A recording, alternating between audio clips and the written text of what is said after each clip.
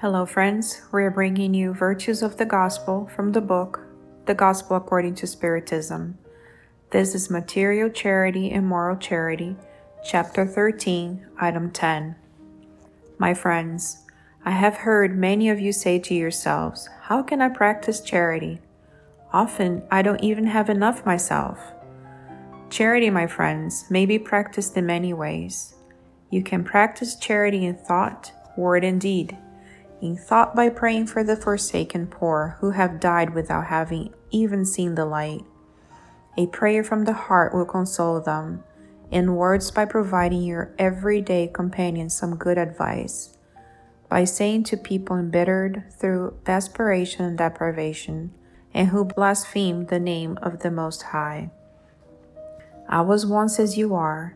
I suffered and was unfortunate, but I believed in Spiritism, and as you can see, I am fortunate now.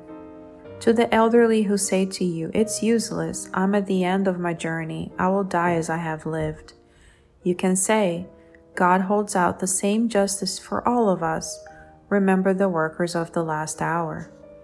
To youths who are already corrupted by the company they keep, and who wander along life's pathways ready to yield to evil temptations, say, God is watching you, my dear children. And do not be afraid to repeat these gentle words to them often. They will end up germinating in their young minds, and instead of little thugs, you will have made men and women of them. This is also a form of charity. Many among you say, nonsense! There are so many of us on the earth. God cannot possibly see all of us. Listen well, my friends. When you are on the top of the mountain, don't you see the billions of grains of sand covering the mountain? Well then, God sees you in the same way.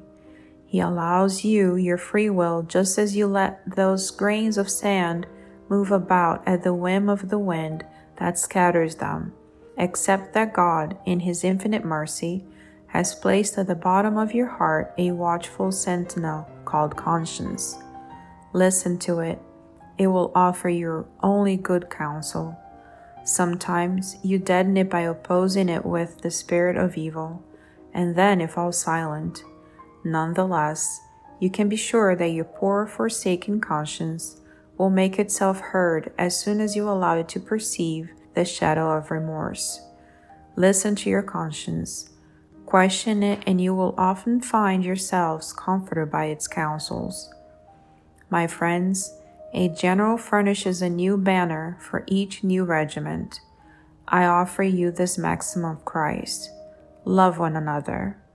Practice this maxim.